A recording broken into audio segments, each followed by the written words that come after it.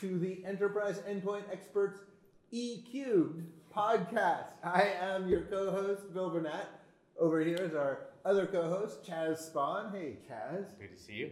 And our esteemed guest, Harjit Dhaliwal. Dhaliwal. God, I was so close. I'm sorry. I am sorry. It's like Dollywood, you know? Oh, that makes it easier. Just remember Dollywood. I'm going to Dollywood. So Harjit Dhaliwal. that's right. Okay, and today our topic is patching and Patch Tuesdays. So we're kind of going to talk about what is Patch Tuesday, how do you deal with it, how are you deploying patches in your organization, what's really happening, boots on the ground in your world, Windows 7 sunset coming up, how does that impact all this? But first, let's learn something fun about Harjit.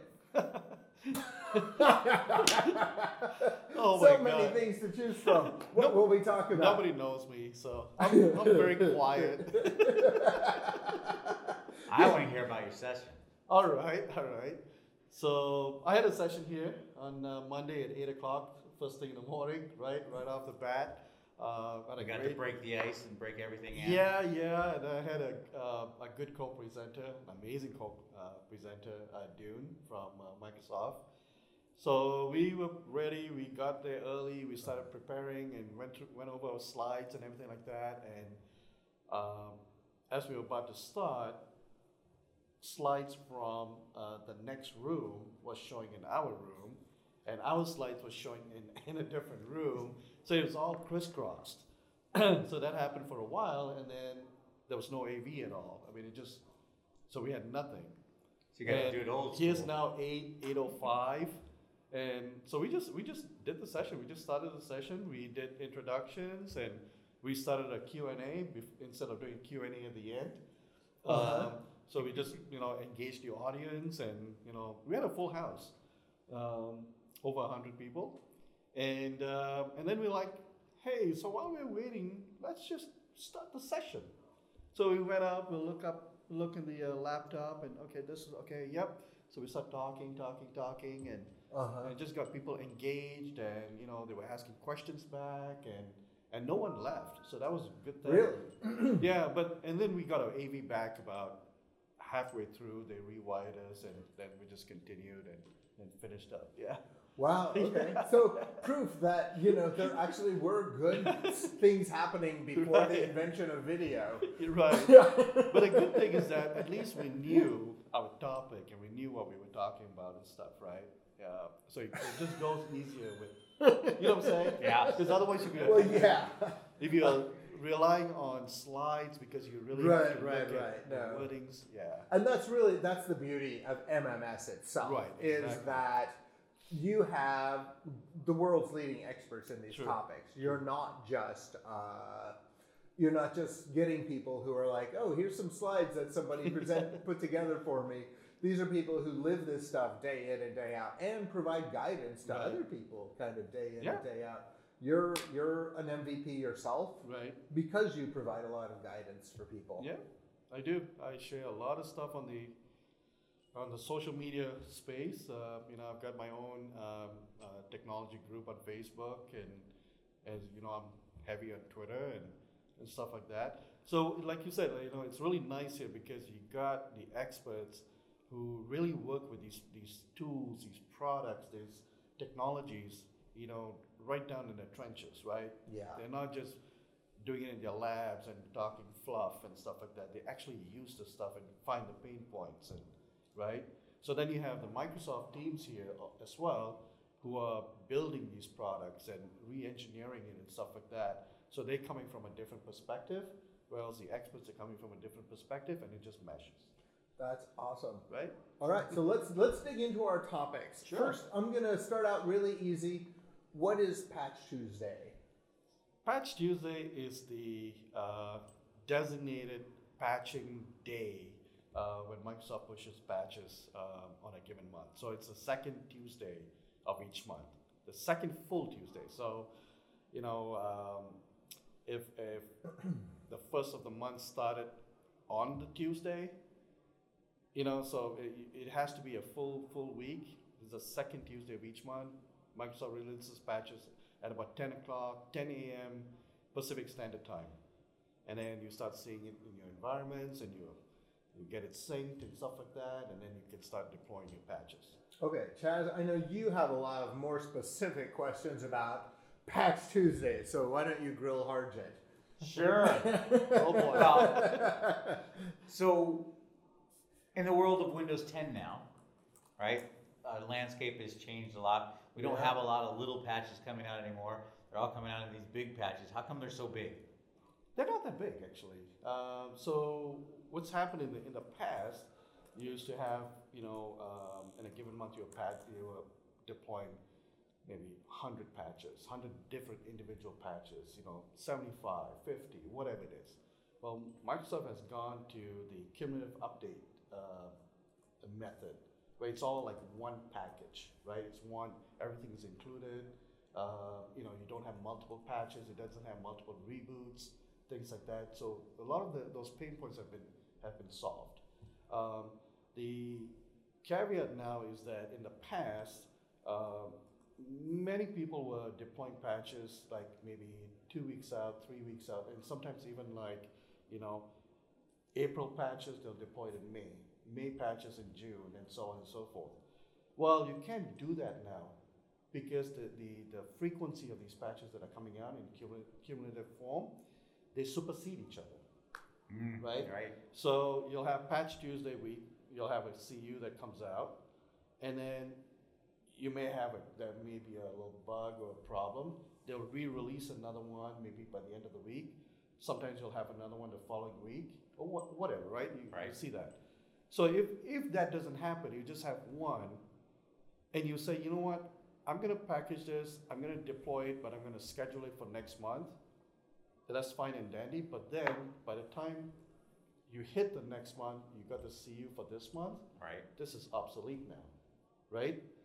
And you're never going to hit compliance. Your machines are never, your systems are never going to patch. You think they are, but they're not. Right? So they've also gone to the CU format for the .NET patches as well. They used to be all individuals. Now it's all one package that covers, the different versions of it. Right. And they also did that for Windows 7 as well. The CU patches for Windows 7. That's been out for a while. Right. Yeah.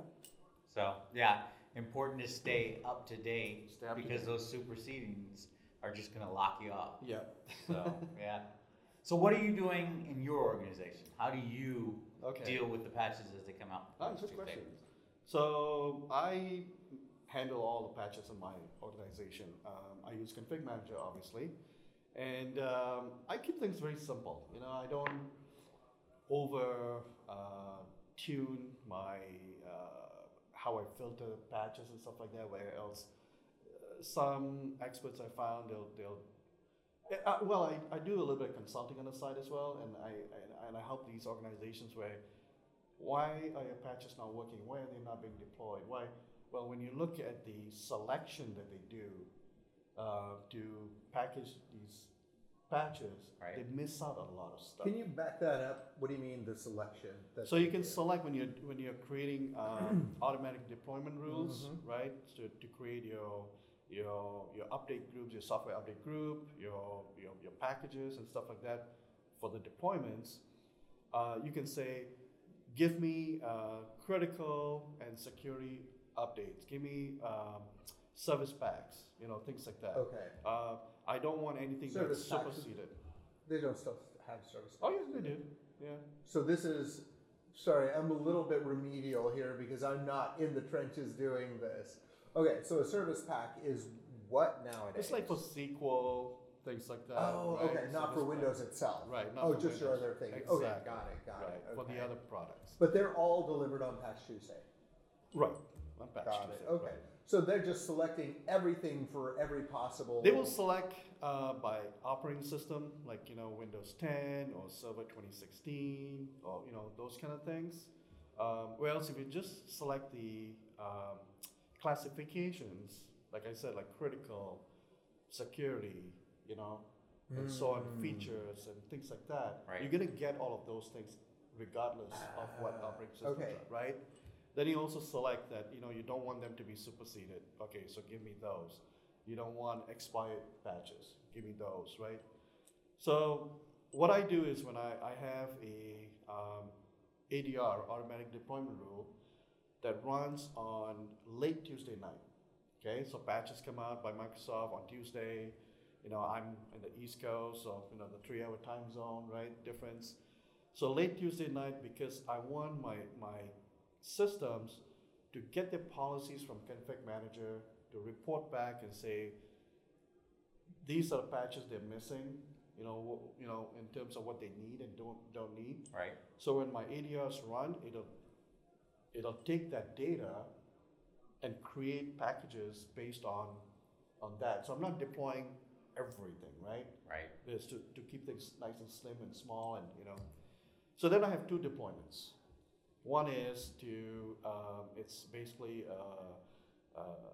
delayed deployment, and another one is a no delay. The no delay one goes to all my server collections. Wait. You're patching your servers immediately? Right. Yes. No delay. But so I deploy patches at 1 p.m. You're blowing Chaz's mind over here. At 1 p.m. on Wednesdays, right? And it's set as ASAP, deploy now, install now. But they don't get installed because I have maintenance windows on all my server collections. Ah, okay. So the maintenance windows are overnight, right? 12 to 2, 2 to 4, things like that. So you're not rebooting during the day and No. bringing everybody's No. productivity down. Right. But what's helpful with this method I'm doing is that during the day, all of these servers will start caching down the updates, right? They're ready to go. They're already downloaded. They're on the servers. They're just waiting for the next instruction, right? And then when they hit the maintenance windows, they're like, hey, I got the patches. I've already downloaded it. I'm going to hit it. So they install quicker, Right. right? And before you hit your maintenance windows. You're not waiting for that download. 'Cause It's already there. So that's one. The other one is the delayed deployment. That goes to all the workstations, like laptops, computers, and things like that. And we set it as available, but they become mandatory the following week, like on Okay. a Monday, like early in the morning. The reason that is done is because we had some complaints, people who are running experiments in various labs, or they are in meetings and presenting or doing things, right? And they're getting patches and they were rebooting, or so we're like, okay, we'll give you the patches. You are free to install it on your own, right? Anytime up to the deadline. Perform all the reboots you need, and if you don't, it's going to happen then. And we've had really good compliance with that.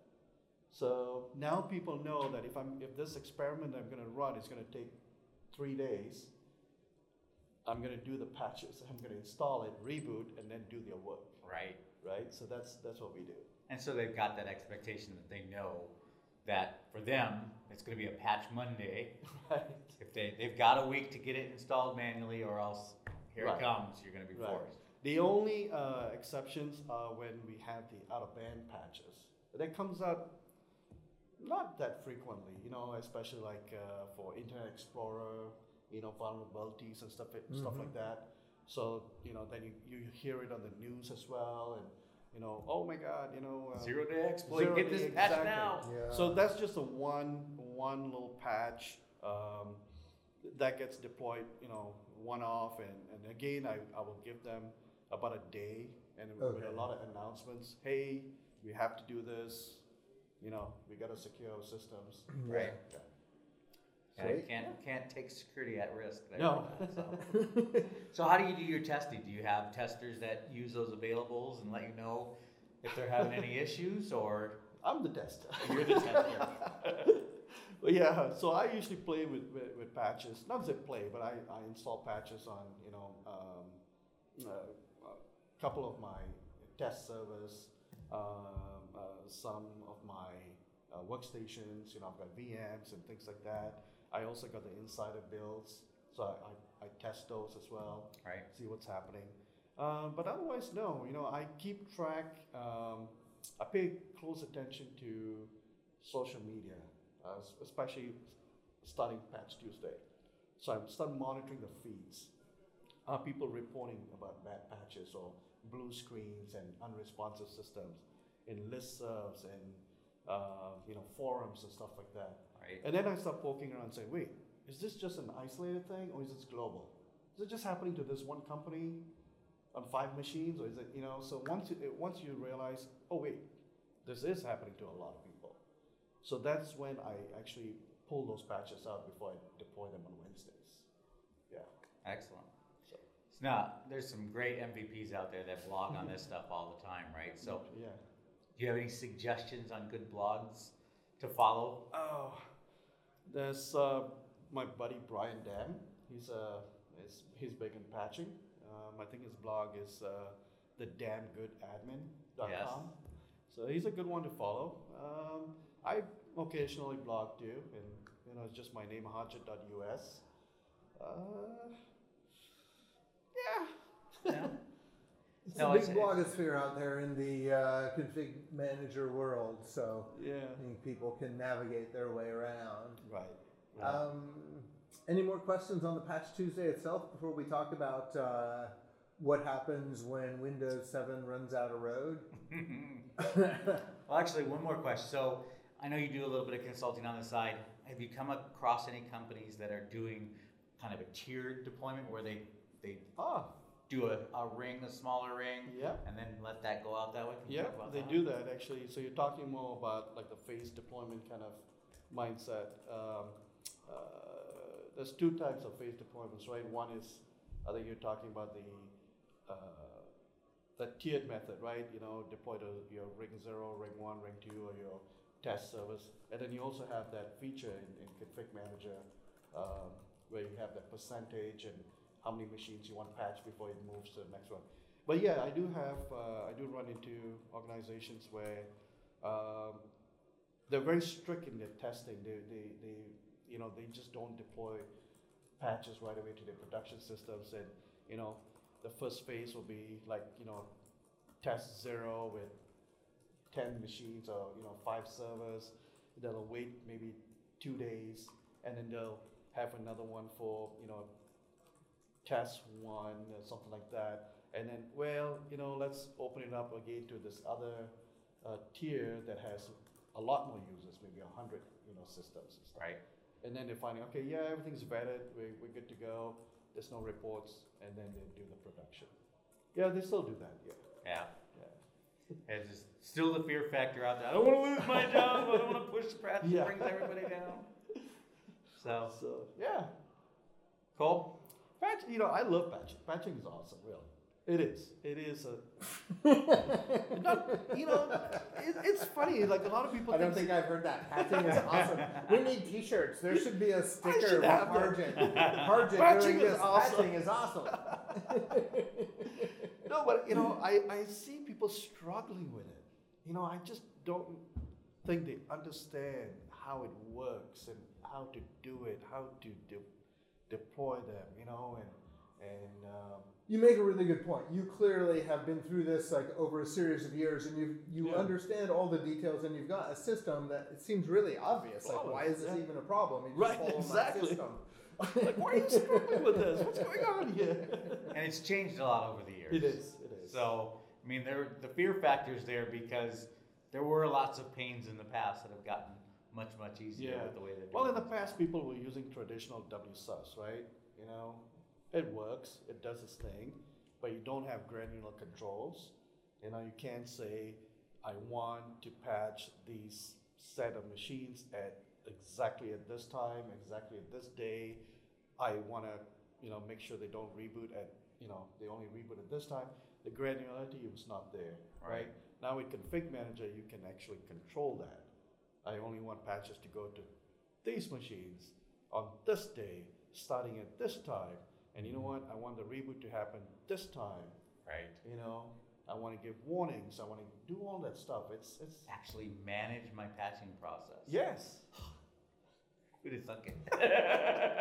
Yeah. Okay. Good. So we'll get to work on a design for those stickers for you. Yeah. Hajit says patching is awesome. Okay. So Windows 7 end of life.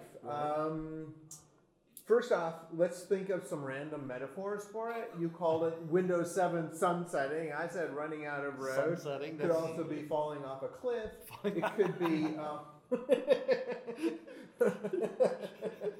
Yeah. Retirement.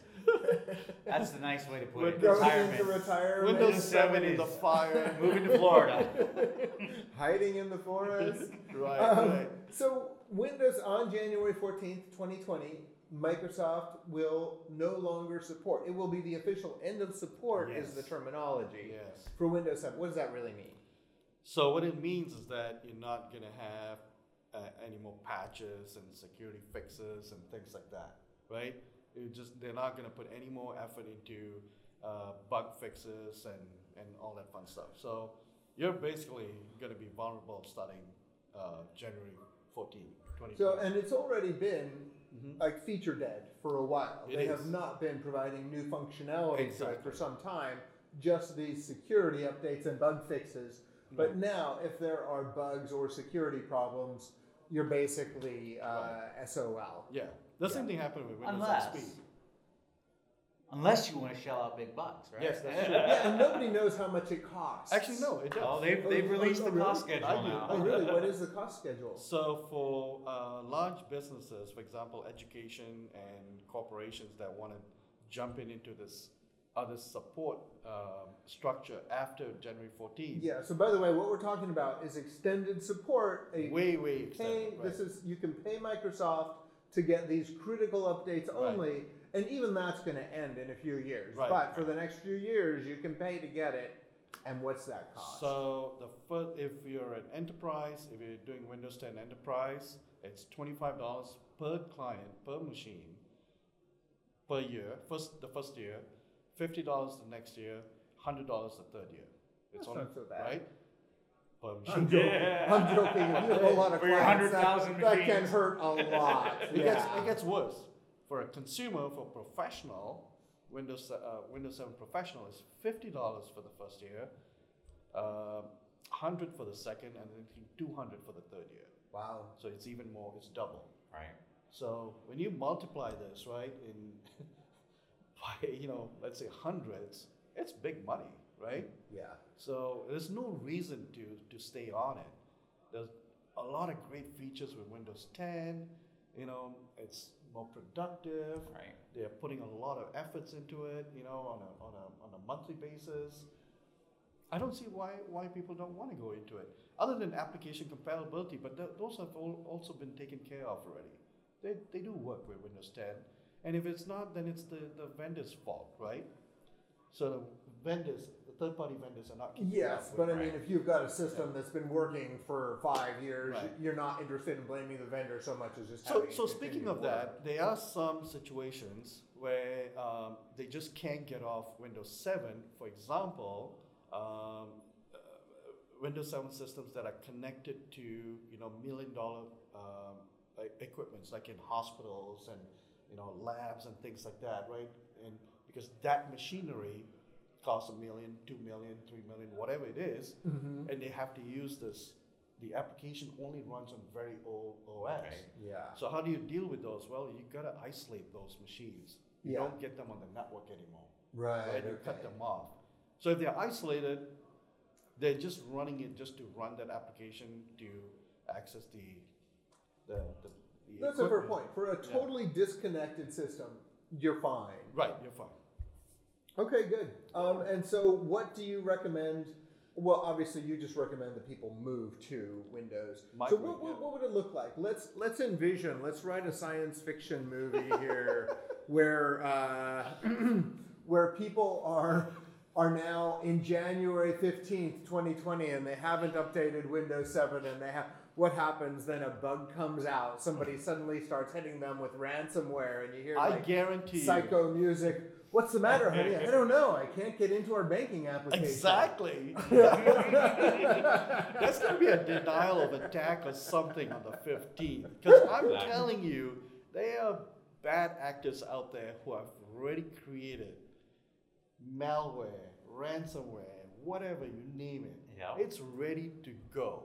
Okay, got It's it. ready to go. So then, let's do this one more thing. Oh, sorry. That means that we have 5. That timer has apparently verbal. Which means we need to wrap up. But what I would like to do in wrapping up is, can we come up with some interesting names for these bad actors? For example, sometimes I will call them evildoers, dirty dogs, scoundrels. There's hackers, cyber attackers. Yeah. What else you got? Oh my God. The one I worry about is the script kiddies, right? Oh, that's a good one. Yeah. Yeah. Where it's not even automated anymore. That somebody just wrote it and then Yeah. 10 other people propagate it out there, and then just bots running everywhere waiting for you to make the mistake of bringing that Windows 7 machine on January 15th. Yeah. Screen turns red and said, "Ha ha, sucker." This is a fun interview. This is going to be the best one. Okay, so I think we're going to go out on that. Yeah. Bridget, thank you so much Thank for you. joining us. Thanks for having me. All right. Great. All right, cheers. Cheers. Bye. Yeah.